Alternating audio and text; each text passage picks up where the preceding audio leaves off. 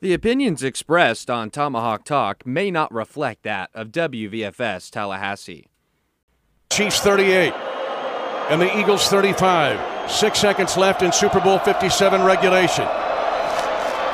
Hurts takes the snap. The Chiefs only rushing 2 on a delay. Clock is going to be out of time, and the pass is going to be underthrown. It's incomplete. It's incomplete. Everyone who claims the Chiefs Kingdom will raise a banner above the National Football League again. For the second time in 4 seasons, the Lombardi Trophy has a red and gold reflection. A big red reflection. The Chiefs are champions of Super Bowl 57. The Kansas City Chiefs beat the Philadelphia Eagles by a score of 38-35 and win Super Bowl 57, ring number 2 for both Mahomes and Andy Reid. It is a very good evening to you and how you be with William Haynes here and you there at 7 o'clock on this Super Bowl Monday night, one of our biggest shows of the year, talking about the big game, everything that happened in and around it, what it means for the players involved, and so many great NFL conversations on really recapping the final day of the football year. It's going to be a few months till we have some more pigskin to discuss, so we got to soak it all up while we still can. Again, this is Tomahawk Talk, the weekly sports power hour on the voice of Florida State, 89.7 FM, terrestrially on your radio, online at wvfs.fsu.edu, anywhere in the world, and the show is always available the next day as a podcast. You can call the show and talk with us. Whatever takes you got, we'd love to hear them and chat with you a little bit. 850-644-1837, a phone line open for the entire hour until 8 o'clock with new release, but all sports until then. I'm William Haynes. Let me introduce our co-host, Jackson Bake. It's Jackson. Great to have you, and a big show in store tonight. I appreciate it, William. I just want to make sure, my throat is clear, so I'm heard loud and clear. I'll tell you, I usually say if I was doing any better, I'd be dead. And it pains me to say that I could be doing better because American football, it's gone. It's gone for the next few months. It hit me today. I didn't even think about it last night. I was so enthralled with the Super Bowl and its magnificence, that I just didn't even pay any attention to the fact that American football, the game that we love, our pride, our joy, it's done. It's done until late August, early September, and I'm sad. You're right. I think, especially for those of us here in Tallahassee, I think even our relationship with football has changed over the past few months because for the first time in so long, Florida State football was reason for excitement, and I think all around a great NFL season. I mean, we can talk about it, but I think this Super Bowl 57 is up there with some of the better ones. Yeah. 38-35. We finally got that big shootout that everyone wanted with the 2 big offenses and all that. So it's reasonable to feel this way, to kind of mourn the loss of a great sport, but it's been a great season. And I'm somber, but this show is not going to be, so stick around. We got a great one. Super Bowl 57, what a night. Really, really excited to chop it up with you. And here we are the day after. Next up on our panel, to my right, we'll start off with Ian Hughes. Actually, all 4 of us here in the studio shared coincidentally the same Super Bowl party, so we all took the game in together, but back here again to talk about it. Ian, thanks for coming on tonight. Yeah, thanks for having me. Wasn't a coincidence. I wanted to be there. But yeah, no, it was a great time. It was a good game. I guess we'll get to the ending later, but there's lots to talk about. And finally on the show, Andrew Cheney. Andrew, great to have you along as well. Save your whining for a couple months, I think. Kyle Sloter, Drew Plitt, Eric Dungy, Brandon Silvers, Caleb Ellaby. I bide my time that I might usually spend honoring myself or giving some introduction to the Extreme Football League beginning this Saturday. Andrew, I totally forgot about that, and, I apologize. But I also think I deserve an apology for last night at that Super Bowl party. For those of you that watched the Super Bowl and all the commercials, there was an ad for Tubi, the streaming service, And I happened to change seats as soon as that commercial was going on. And for those that watched the commercial, it seemed like someone had touched the remote. It seemed as though somebody had, changed the TV settings and turned the game away from the Super Bowl. And yes, I was sitting in the seat in which the TV remote was in. I had literally just changed seats. And so I got the blame for the rest of the night. And, publicly, I would like an apology from all of you guys. I was not involved in the criticism of you, but I will apologize on behalf of the rest of the ignorant people that did not realize it was a commercial. I appreciate it. I think it would be fair to also mention earlier when Jackson used the toilet and the seat was left up. Yeah, that did sources. happen. I will say that did happen, and I, even at home in my own abode, I always put it back down. But the one time I was enthralled with the fact that the host didn't have a towel to wipe the hands, so I was thinking about that, and I just totally forgot about the seat. So a lot of blame to go around everywhere. I'll take my bit of it for sure. But yes, I am not proud to say, but I will say, because it did happen, I did forget to leave the toilet seat down. Well, that's part of the conversation around the Super Bowl every year is players that had never played in the game. They grow up playing in big games in high school and college and even maybe in the NFL to get to the Super Bowl. But there's nothing like the nerves when you finally get to that big game. And maybe for you, a routine play, but a little bit of a lapse of judgment, a little bit of nerves getting to you, and a routine play doesn't get made. There's a pop fly, a can of corn. It just, every once in a while, you forget. You forget to do the basics. And on behalf of our hosts and everybody that attended that party, I apologize. So there we go. That's all that out of the way. Let's dive into this game. 38-35. The Chiefs win. 2 1 seeds going at it. There was a lot, obviously, at stake, as there is, you could say, for any championship game. But for these two squads, particularly the Chiefs, coming off a disappointing end to their last couple of seasons, coming in as an underdog to an Eagles team that was absolutely loaded top to bottom. Their entire roster had steamrolled through the regular season prior to the Jalen Hurts injury and absolutely laid waste to the NFC playoffs, blowing out the New York Giants and the San Francisco 49ers. So 2 weeks later, these two teams meet in Arizona for a football game, and the Eagles controlled it for really the entire game. They had 11 more minutes of possession than the Chiefs, but the Eagles led by 10 at halftime.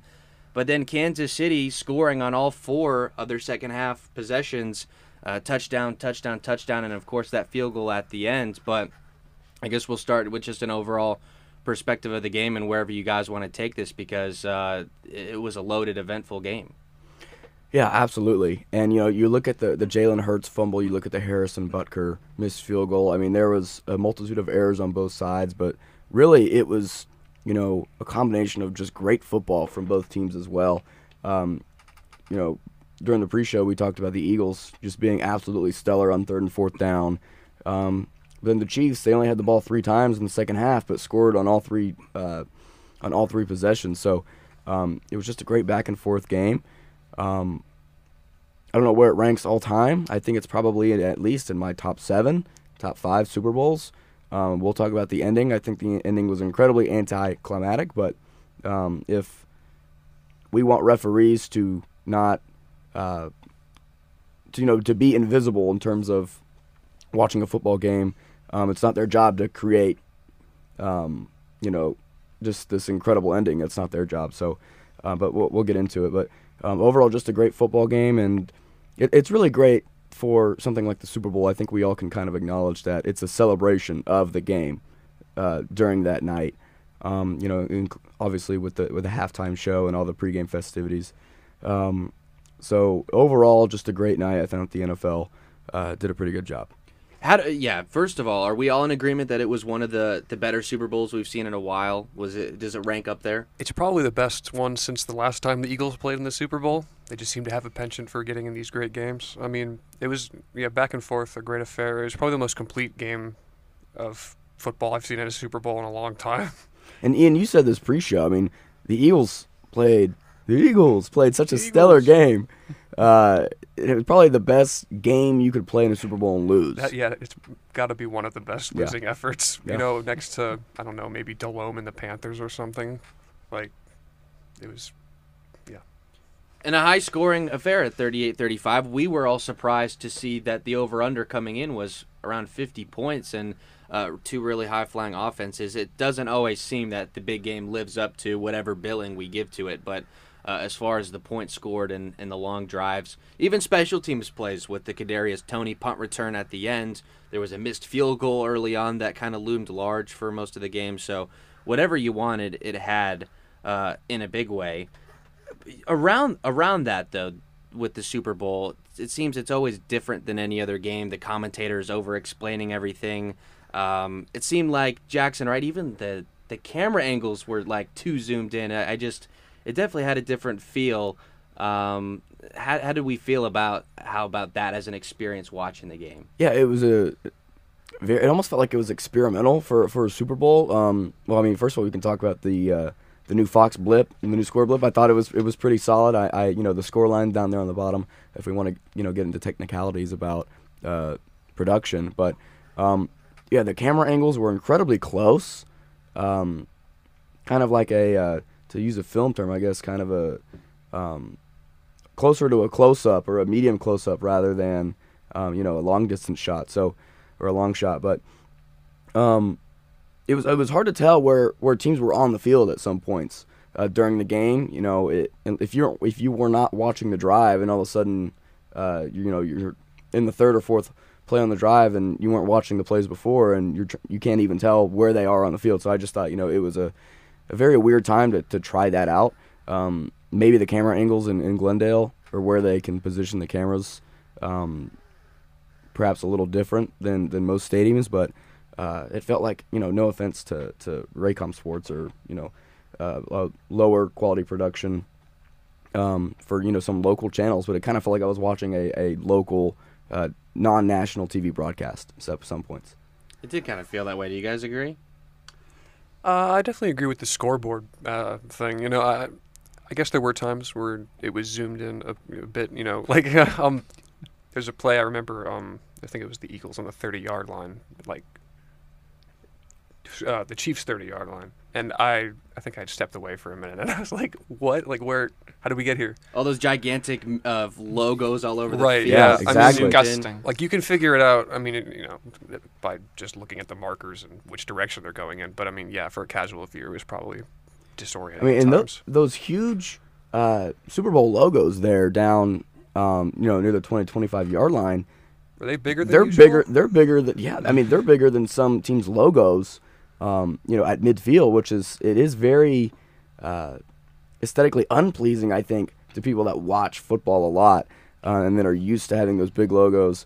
And I know this is making for enthralling radio, talking about logos, but we'd love to hear your opinions at 850-644-1837. So go ahead, Andrew. I hate to say it, but do we see a world where now the 20, 25, 30-yard line are full of ads in 10 to 15 years? It would feel very on brand with where our culture is now. Well, And some Boise sports State have already gone to that. If Boise State can have an entirely blue field, and what's stopping anybody from making and then just Jeff Bezos making every field and a big old Amazon ad? I mean, you see in basketball at the scores table, they've got the little screens with the ads on it. You see in baseball all over the outfield walls. Even in hockey, the entire ice is covered in ads at the bottom. So it's an unfortunate kind of cynical reality. And I thought it was just worth mentioning about the presentation for a game, because this is a lot of people, this is their game a year, and I thought the way it was presented was a little bit strange. How about the halftime show with Rihanna? I am not a big music guy, nor do I know a lot about Rihanna, but isn't it true that she had not done any sort of live performance or anything like that recently, and this was kind of her return to the stage, right? Did it live up to the billing? Well, I'm going to be honest with you. I'm not a huge Rihanna fan either. I didn't think the performance was horrible. I think some people were giving her too much grief, on various platforms, but some other people were like, hey, there's a football game going on during a Rihanna concert, apparently, which I thought was quite clever. Some people on the internet did a funny. So, but apparently the special guest is the fact that she's having a baby. That was her special guest at the Super Bowl. So congratulations to her. It's just an interesting night. There's always going to be memes going around. Really, as soon as the first commercial starts, Twitter, Instagram's just going to go nuts. But I thought it was definitely a very interesting platform, very interesting stadium setup for the concert setup. Excuse me. Some people were saying it looked like a Super Smash Bros. Platform, but yeah, go ahead, Ian, if you're ready. Oh, well, I was going to say, it would have been maybe a little better if they brought back 50 Cent instead of the baby, but I think it was still it was a good performance. I mean, again, I'm not like a Rihanna guy either, but for what it was, I thought, very well done. It wasn't like a spectacle in the same sense that a lot of the Super Bowl shows recently have been, where it's like elaborate stages and everything. It's just like very simple. They just lifted her up in the air, and she sang, and I thought it was cool.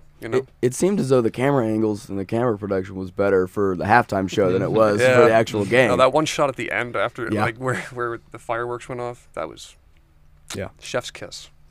Get an Emmy for that, the production of that. The last auxiliary thing that I just want to touch on, commercials. We drew ire to the Tubi commercial, but was there a commercial that you're going to walk away with thinking that this was a good one, or even just what the best one was for last night? Well, I stepped aside during the Popcorners commercial. I guess that was when I left the toilet seat The Breaking Bad. Yeah. But, I stepped aside to and I wasn't able to witness the Popcorners Breaking Bad ad with Bryan Cranston and I'm blanking. Aaron Paul, thank you. And I wish I had seen that. I'll have to go back and watch that one. But the fact that everybody was talking about it and that I missed it, that's the one that I'm going to remember that I missed. So I'll have to go back and watch that one. I'm going to keep it real with you. I didn't really care for any of the ads. They weren't that good. They weren't, like, overly funny or creative. It was just like, hey, look, it's Paul Rudd, It's funny. I think we've gotten so used to so many Super Bowl ads just being shocking and raunchy, and it's kind of like now that it wasn't really that way, we're all kind of like, well, I kind of missed that. I guess they just at least be entertaining. They just weren't really that entertaining this year. I can still remember that GoDaddy commercial. Oh my gosh, from like 2008. Yeah, from like 2012 or something like that. Yeah, no, that was Broncos Seahawks, but the one good one was the dog one with the. Oh yeah, I was going to mention. We all went didn't nuts. Kill the dog. We all went nuts that dog stayed alive throughout the entirety, the entire duration of that commercial. It pulled on some heartstrings, of course. Everyone fearing for the worst that he would meet his demise, but thankfully he maintained an integral part of the family, and so we got to move on with our lives. Yes. I'm just going to say we're not going to talk about the M&M ads. No. We're not going to talk about the gender of the M&Ms. We're not going to talk about the attire of the M&Ms. Maya Rudolph introduced as the new spokesman for M&M's, whatever that was. Didn't they bring back the M&M's at the end? They were teased. Yes. Oh, it's like an MCU film. All that for a candy, one of the more ridiculous things. Pretty good candy, though. So that's it for that. And again, one more time, 850-644-1837, because I know you want to get in and be a part of this. But looking now more at the game, Philadelphia started out fantastic. It was a 5-minute touchdown drive to open the game. They also had 2 more scoring drives later on that were 7 minutes or longer. A lot of talk about the Eagles' rushing attack and how they're built around to really control the clock and those 3rd and 4th and 1 plays. This brings us to another interesting conversation, which is I call it the Bush push back in 2005 USC Notre Dame, where I think it was Matt Leinart pushed into the end zone on a quarterback sneak from Reggie Bush, the running back behind him. The Eagles this season debuted that sort of formation where it looks like a QB sneak. Hurts gets the ball, and then you have 2 or 3 running backs behind him just push him forward. I went back and watched the replay of the entire game this morning.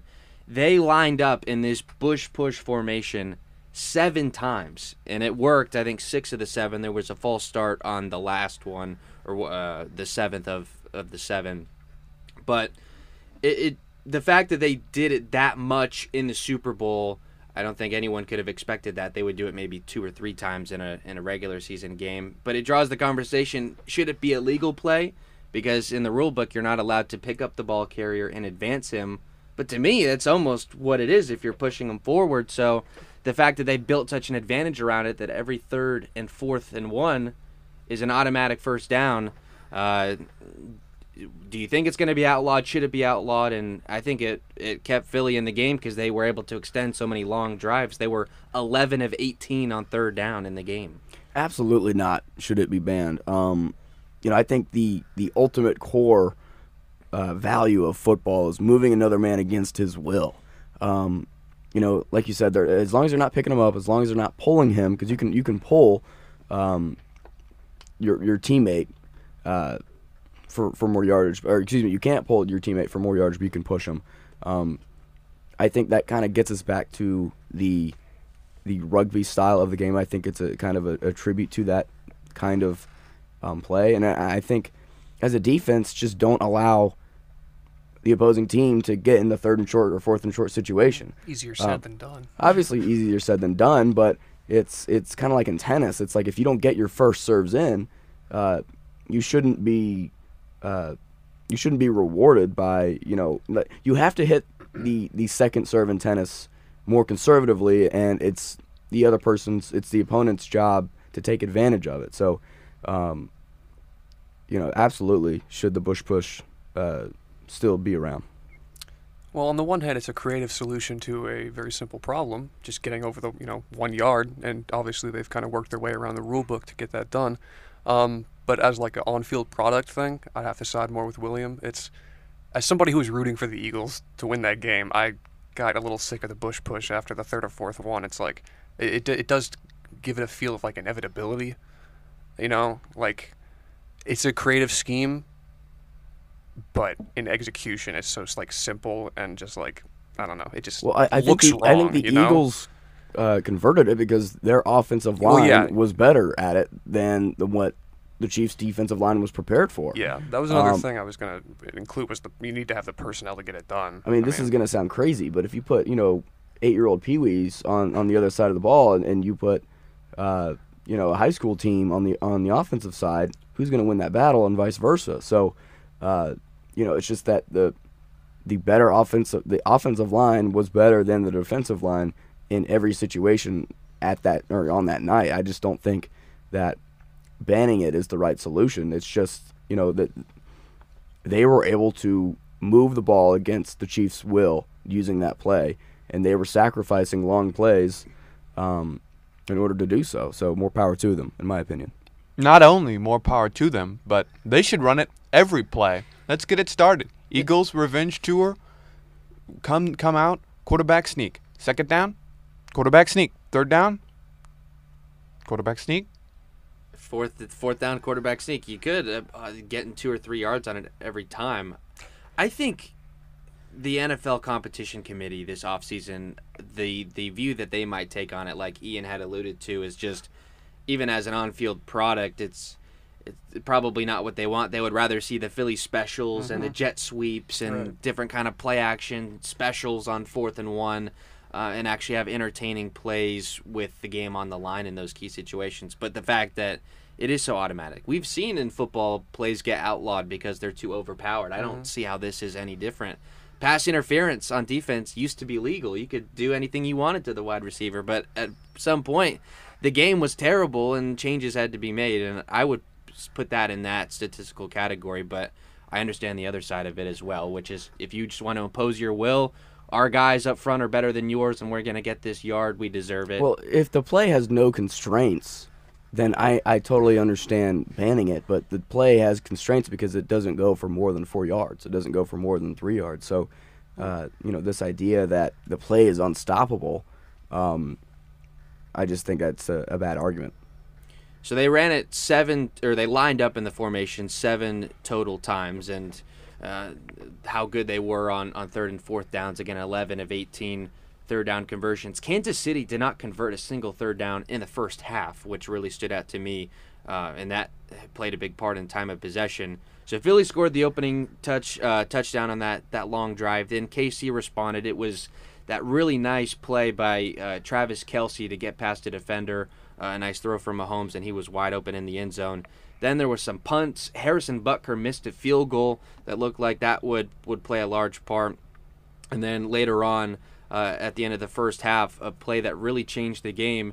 Jalen Hurts in his own territory running a little bit of a designed quarterback run, and I don't know exactly what happened on the play, what caused it, but the ball just slips out of his hand, and scoop and score for Nick Bolton of Kansas City in a situation where another long drive from Philly in that first half might have gone to putting that game away. Instead, it's a 7-point swing the other side. And the only turnover of the game, and really the only mistake that Jalen Hurts made the entire 60 minutes, but that was a huge part of the game. Absolutely, like you said. I mean, that could have been a 14-point swing. The Eagles were just moving the ball, left and right because maybe the Bush push, but whatever. But I was thinking to myself when that fumble happened, had the Eagles gone down and scored that drive, I was thinking this might be a blowout. I mean, so the fact that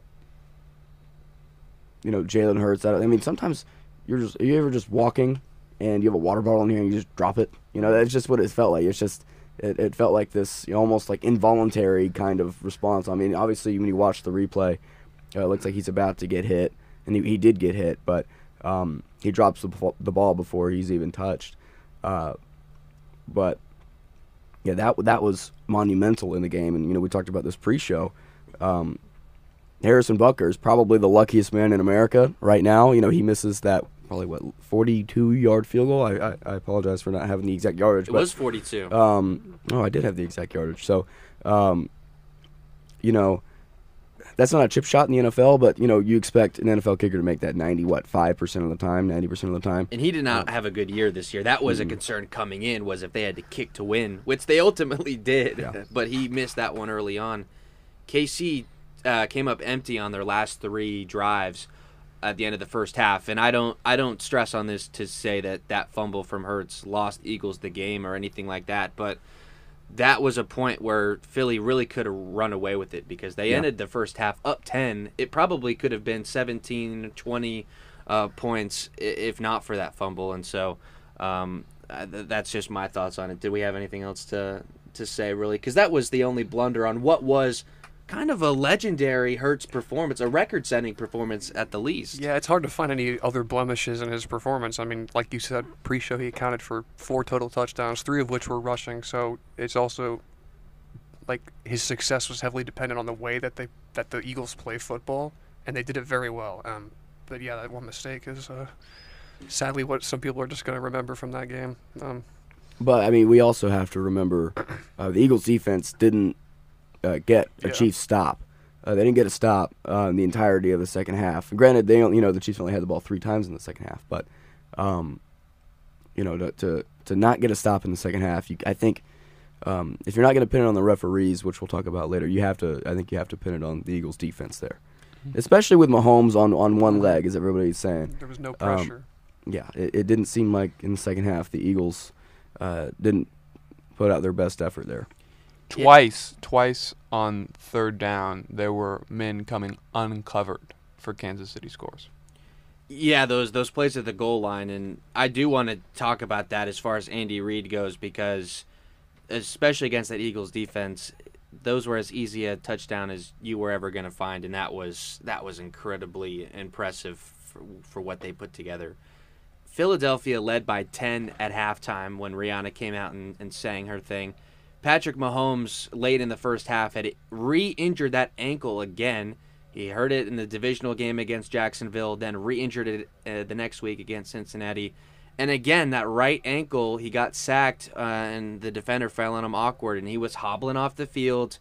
And then we say, oh boy, here we go again. Chad Henne's going to have to come out in the Super Bowl. Anything is possible. That's what we all thought. And I don't want this to kind of get swept under the rug either as far as what goes around this game. I know he gets the game MVP and all that, but a re-injured ankle, and he comes out as good as he was in the second half again. Chiefs were down 10 at half. And ran for some first downs, too. A 26-yard run, I think in the fourth quarter on that ankle. The Chiefs had only four drives in the second half, and they scored on all four of them, the first three of which were touchdowns, and the field goal was all they needed with time nearly expiring. So, yeah, let's go there next with just, I know a lot of open receivers. Kelsey had a good game coming over the middle. But another thing to me, part of when we previewed this game, the two receivers that were questionable for KC coming in, Juju Smith-Schuster and Kadarius Toney, and both of them had basically the games of their lives in just the second half of that game alone. Yeah, but I really do think the people Chiefs fans should really be thanking Jerick McKinnon for sliding down there at the end. He could have easily scored. He could have easily walked in, giving the Eagles a chance to tie it up with 2 minutes left, minute and a half left. But he decides to slide. They take a few knees. Obviously, the Eagles only had one timeout. They iced the game. Just a A+ IQ, football IQ decision there. But I mean, yeah, just all around, what a great game from both teams. Like I said, it was a perfect culmination of a game that celebrates the game itself. But yeah, I mean, Mahomes only had 180 yards throwing, but like Ian, I think we talked about this before the game. He gets the job done anyway. Just a stellar performance from almost everybody. Yeah, it's true. Kansas City, the additions that they made in the offseason, obviously they lose Tyreek Hill to Miami, but they replace him with Juju Smith-Schuster, who's coming away from the Steelers, who they got on a pretty good bargain. And then in the middle of the season, a player by the name of Kadarius Toney, who was just sitting on the bench of the New York Giants, and the Chiefs give up a conditional third and a sixth-round pick for him.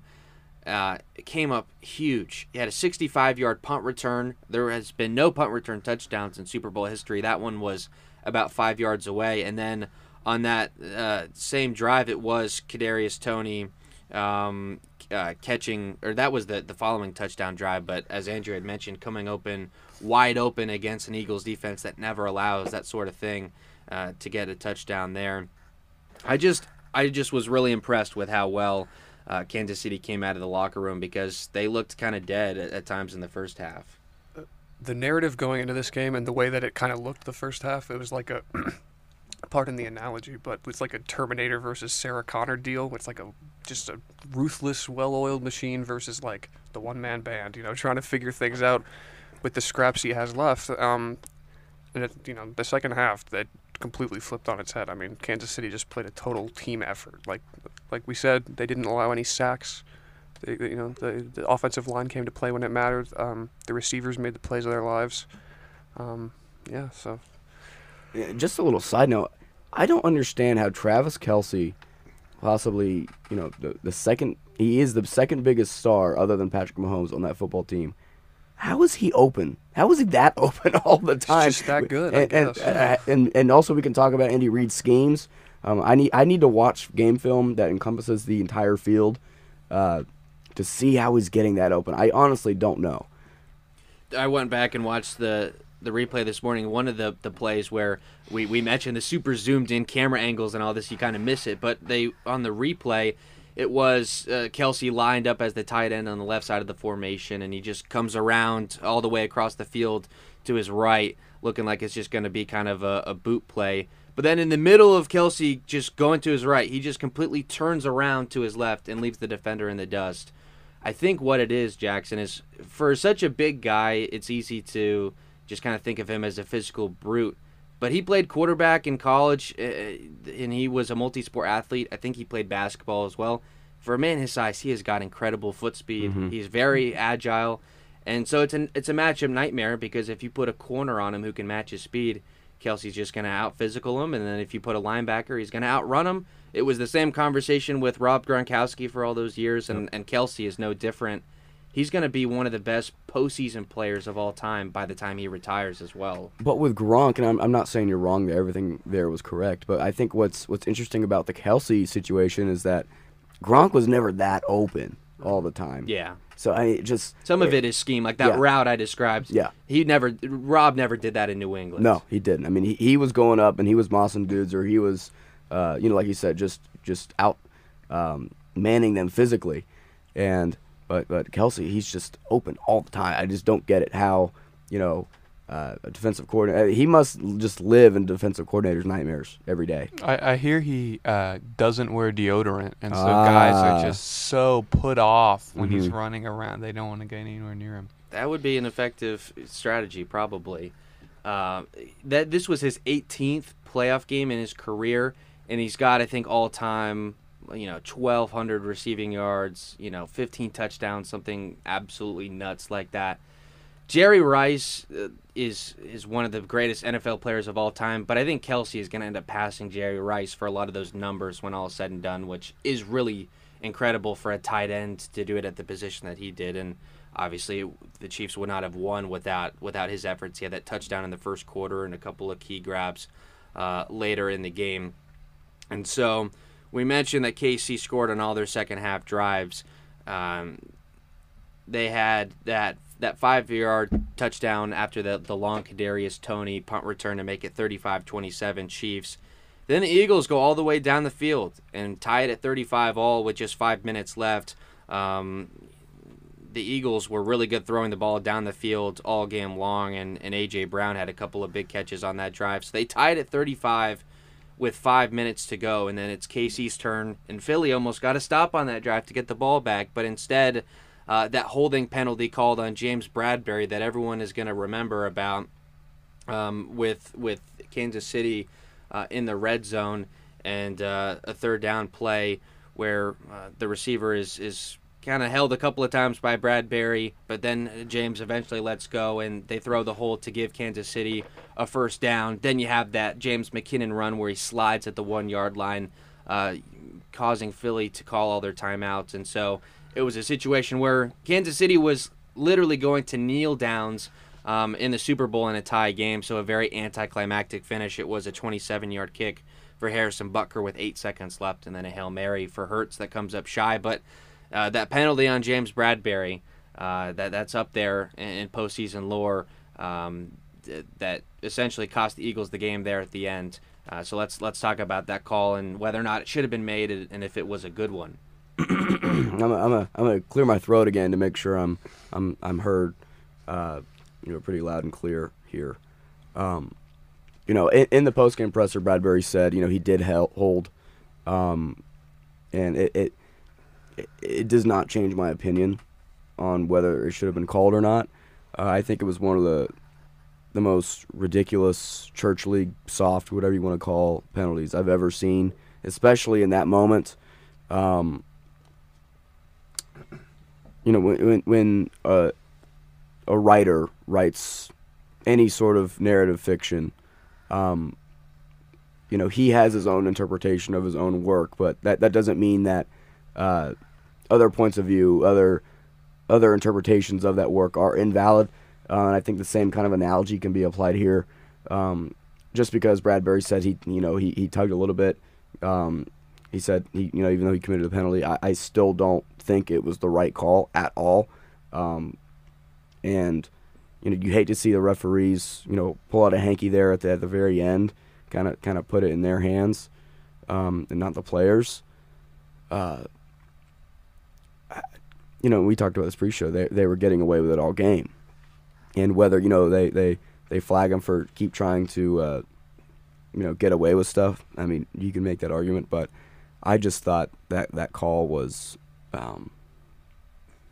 wrong. I know you never see this in sports talk radio, but I'm actually going to go out on a limb and disagree with with that opinion. I thought it was the right call in that. I think it was holding on Bradberry. Juju Smith-Schuster was the receiver.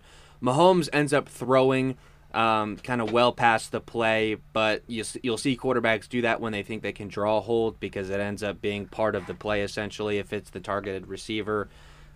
Smith-Schuster was kind of running a double move or whatever you want to call it in man-to-man coverage, and to me what really sold it was that when Bradberry and Smith-Schuster met initially during the play, Bradberry tugged, then Smith-Schuster turned around and spun upfield, and then Bradberry tugged him again. I thought the fact that it was twice definitely impeded the receiver's path to the end zone and impeded part of the route.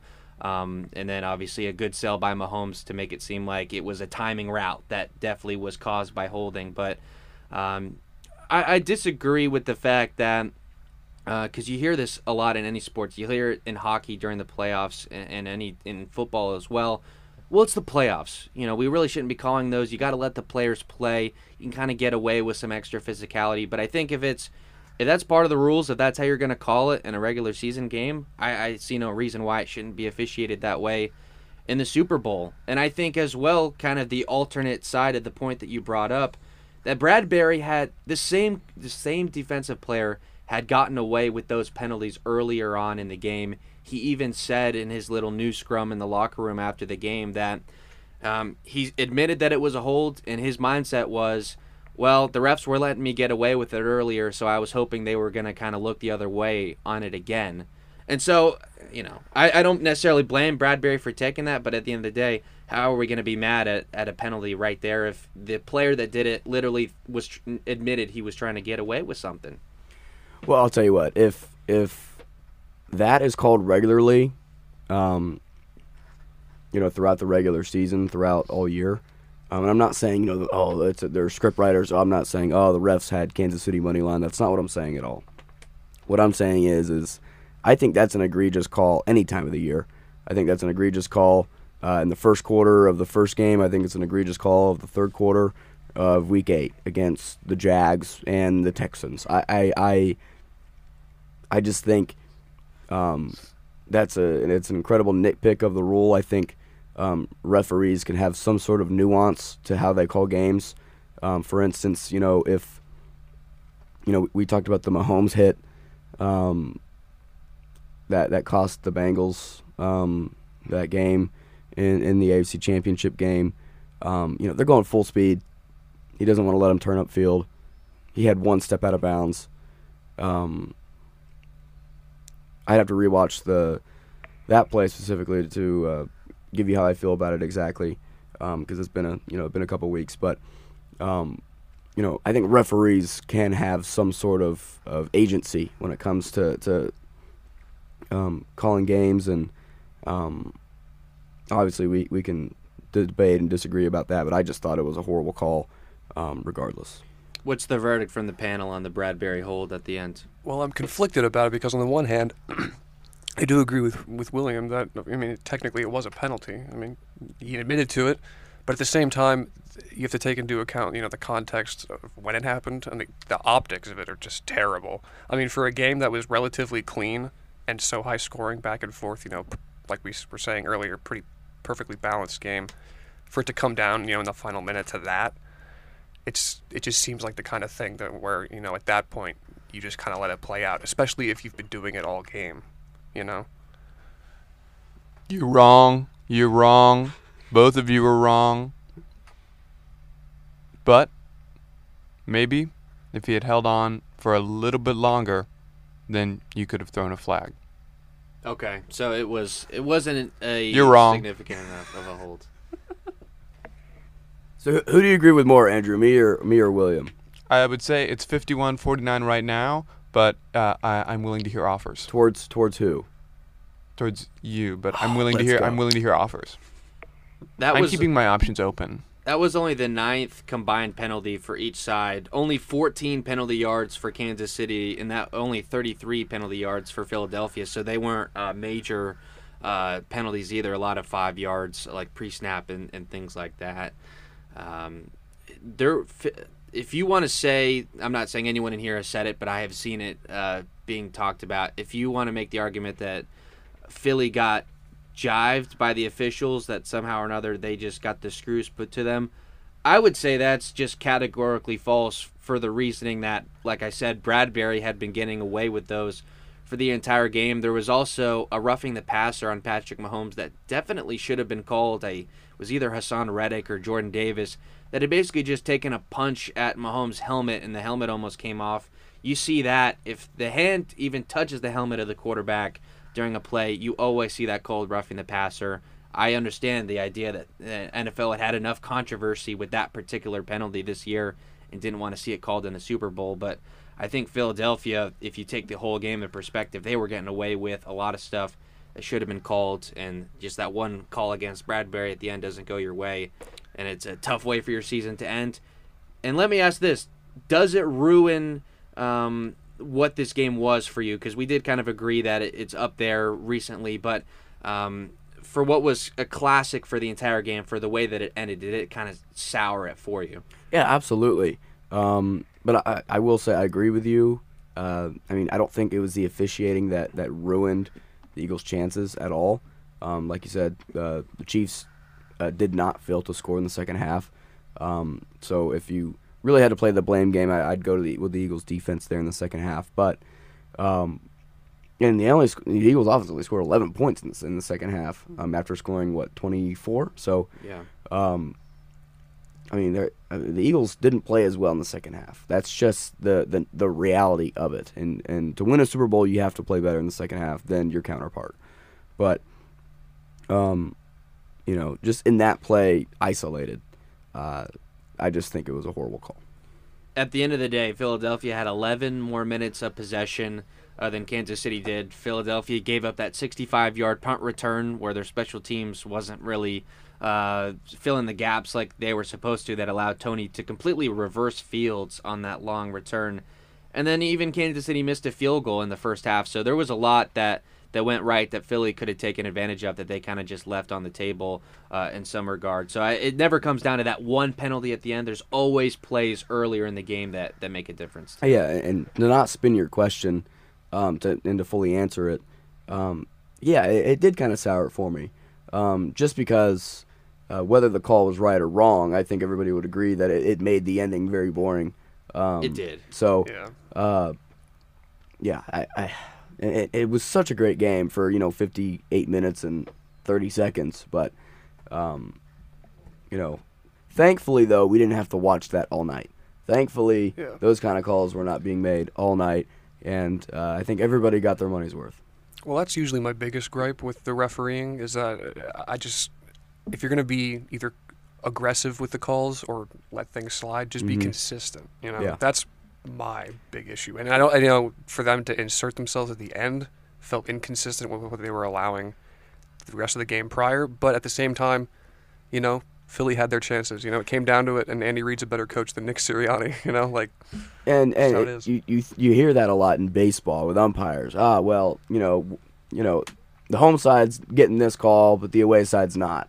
This umpire's all over the place. This umpire needs glasses. So, I agree with you, Ian, 100%. If you're gonna be more liberal in what you're gonna call, or if you're gonna be more conservative about what you're gonna call, just be consistent with it. Absolutely.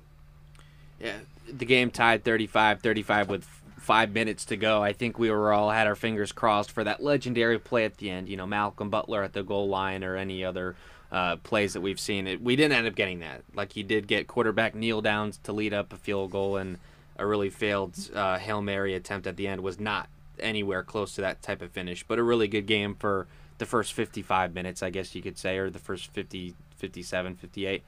That holding call, though, was not the only controversy that's come out of this game, especially in the hours after the game concluded. A lot of talk about the field conditions in Glendale. It was State Farm Stadium where the Arizona Cardinals play, and for anyone that isn't familiar, maybe they talked about it during the broadcast. It's a retractable roof, but it is natural grass. They have a kind of just this large tray where they can wheel the grass in and out of the stadium.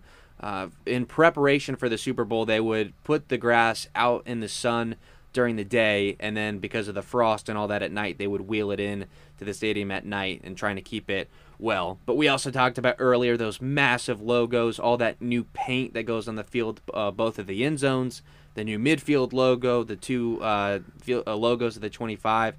And players have constantly been complaining about for that game, they had no traction on the field. It was slippery, guys losing their footing. It seemed like tackling. The Eagles changed their cleats at halftime or in between quarters at some point. Jalen Hurts changed his cleats, and some of the offensive linemen, though, if I recall, the reporting on the Chiefs sideline was the Chiefs were not changing cleats, and the Eagles did at halftime.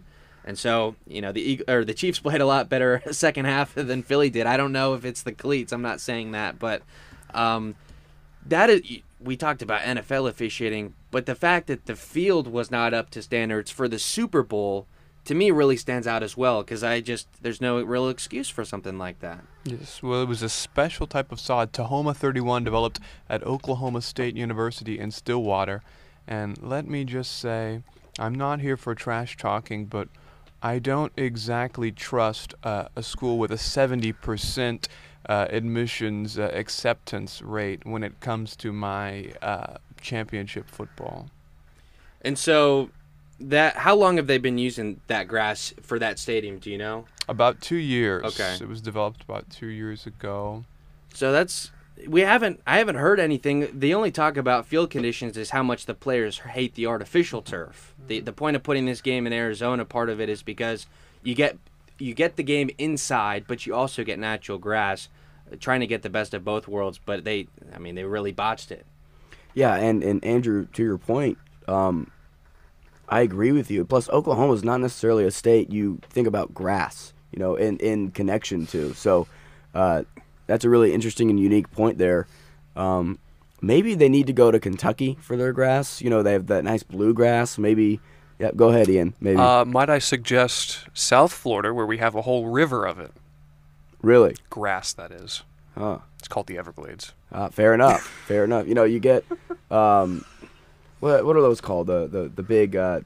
Cattails, Yeah, yeah. just put a field of cattails out there and see what happens. I'm kind of interested. I am intrigued to see in the weeks that follow this game what's going to come out, if Roger Goodell says anything about it, or just if they'll even admit like they kind of let it down not having that field the way it should have been. But the fact that grass plays a part of the Super Bowl, I thought again was just that's not something you see all the time. Final kind of wrapping up notes of this game for Philadelphia. Let it not be forgotten that this Eagles offense is kind of nothing without Jalen Hurts. I think the receivers played a great game. They went downfield a lot more than I expected with Devontae Smith and A.J. Brown, the two receivers that they invested a lot in. But the Eagles' run game, that had been talked about a lot, the running backs put up nothing. I think if you take out Jalen Hurts and his scrambling abilities and all that, I think the running backs only averaged about 2.5 yards per carry throughout the game. And Hurts threw 40 times almost for 300 yards. He ran for 3 touchdowns, which was a Super Bowl record for a quarterback. And we mentioned the fumble in the first half, and they only score, the Eagles do 11 points in the second half. But what a game for Jalen Hurts. Yeah, again, like what I said earlier, for somebody to place all the faults at his feet would just be completely wrong with regards to the fumble and stuff like that. Because when you compare his performance to the relative incompetence of the rest of his team, not just the running game, but of course the defense, that failed to hold up its end of the bargain in the second half. I think Jalen Hurts did enough to win that football game, even with his mistakes. But, at the end of the day, it came down to Kansas City just ran the ball better. They, schemed better. It was a coaching masterclass. They established the running game. They did, and they never let up. Surprisingly, Kansas City ran the ball a lot better than Philly did as far as the running backs go. The rookie Pacheco had 76 yards, and McKinnon with some nice runs in there as well. But for Jalen Hurts, because this is what we do after the Super Bowl, we kind of say, well, now what? He's still in his rookie contract. Next season will be the final year of his 4-year rookie contract. The entire deal is worth only $6 million as a second-round pick. He made a little bit more than $1 million this year. And so the question I pose is, as far as Philly's team building is viewed, do you give him $40 million a year because you can't afford to let him go, that you finally found your guy after Carson Wentz and that debacle?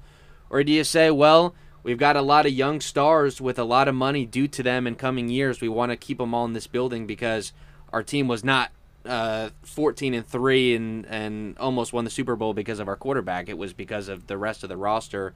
Or do you just bite the bullet and you give him the big money and build your team around him? Yeah, that's a tough question because I remember you either said this last night. I think you said this last night, William. Look how it worked out for Dallas with Mr. Prescott. it's a tough question. I mean, that's why the GMs get paid the big bucks. I know I've been given this platform to talk about this on this radio show, but I'm going to be completely honest. I have no clue. I mean, that's such a tough decision. You look at Jared Goff. Jared Goff, after they go to the Super Bowl, was a, NFC championship winning quarterback that took his team to the Super Bowl and lost to the greatest quarterback ever, by 10 points. So you look at that and you go, yeah, I'm pretty sure he deserves, to have a payday. Not saying that we should be celebrating losing, but that optic, it's hard to get away from that optic. But I think, when you compare, someone like a Jared Goff or a Dak Prescott, who in big moments has played very, very, or, Jalen Hurts has played very, very well compared to, a Jared Goff or a Dak Prescott. My gut tells me you got to pay the man. Yeah, yes. I think Jalen Hurts should take some lessons from the guy across the field who is well compensated in Patrick Mahomes, but not top of the league, and his deal is pretty team friendly. They did restructure it, yeah, because I think on the face of it, right, it was 10 years, $500 million, but they moved things around, and everyone is talking about how the cap goes up every year with the revenue. I wanted to point out, I saw during the show that Super Bowl 57, what we watched last night, was the third highest viewed program in the history of television. Wow. Which is, I saw the top 20 is pretty much all Super Bowls and big football games, but it's the third most viewed TV program of all time, and that just goes to show how good NFL is doing. I'm going to guess, I don't know if you have the numbers in front of you, I'm going to guess one was probably either the Seinfeld finale, or number two may have been the MASH finale. I know the MASH one is up there, and I think as far as Super Bowls go, I think that Patriots-Seahawks one was what I think was at the top as well. And part of the question about Hurts that I posed is a bit speculative as well. I did kind of assume that he'll be asking for $40 million or so because that's the going rate. We'll see what Lamar Jackson gets because I think Hurts is going to kind of base his off of that and say, well, it's kind of the same situation. I know the Cardinals probably overpaid for Kyler Murray, and that might not work out as well for the team as it's going to for the player, but the Cardinals invested a lot more in him, drafting him number 1 overall. But Kyler, he prestiged on Call of Duties twice. So, I think they're getting their money's worth. We can agree to disagree. No, I'm just kidding. But, you look at – that was my criticism of Patrick Mahomes signing that huge contract. I'm all about guys, getting their money and stuff, but I'm glad to see that he learned learned the lesson that Tom Brady showed us, that when you sacrifice, a couple million here or there, so that you can get better players on your team, you will win a lot more. And I think Aaron Rodgers did not learn that lesson. Mm-hmm. I think Patrick Mahomes did learn that lesson, and I'm glad to see it. So hopefully guys will start to understand that, yes, it's a job. Yes, you want to have, generational wealth for your family, but at the same time, if you're willing to care about your legacy for a couple $1 million, if you're willing to, for your legacy, get paid 38 instead of 40, then I think it can really flourish for some people. One of the other things that they have to take into consideration with Hurts's extension is the fact that Shane Steichen has accepted the job with the Colts. So there's also the question of how much. I'm not saying that he's a product of his scheme, because I don't think that you could scheme well enough, for one person to do as well as he did last night. But at the same time, offensive coordinator with a similar scheme, from the same tree or whatever. But will they be able to replicate the same kind of success that Hurts had this year, or is it, I don't know what the give and take is with the coordinator and the player. Mm-hmm. We never see what it is. I know when Philadelphia was in the Super Bowl in 2017, it was Frank Reich left to be the head coach of the Colts, and what was it, Stefanski or someone was the quarterback coach, and it ended up being that maybe those guys were more valuable than Doug Peterson was because he did not finish well in Philadelphia. So it's the same situation again where it's who is really driving the system, and is it going to be the same moving forward? And sometimes it's the opposite. Everybody, look at Scott Frost at UCF, and Josh Heupel as OC. You know, Scott Frost, he gets to go to Nebraska, and I'm not saying Tennessee is a lateral move at all, but you know, look at the success that Heupel's had at Tennessee, and look at the success or lack thereof that Frost has had at Nebraska. I just think, you know, like you said, you never really know what's going on behind the scenes. Well, Nick Sirianni was the Eagles' primary play caller last season when the year started, and then there was a disappointment and really anger. He was bullied by the Philadelphia fan base because he didn't run the ball enough. He promotes Steichen to play caller during the year last year, and then now he's gone. You wonder, does he try to keep doing things the way Shane Steichen did them, or if he goes back to his old habits?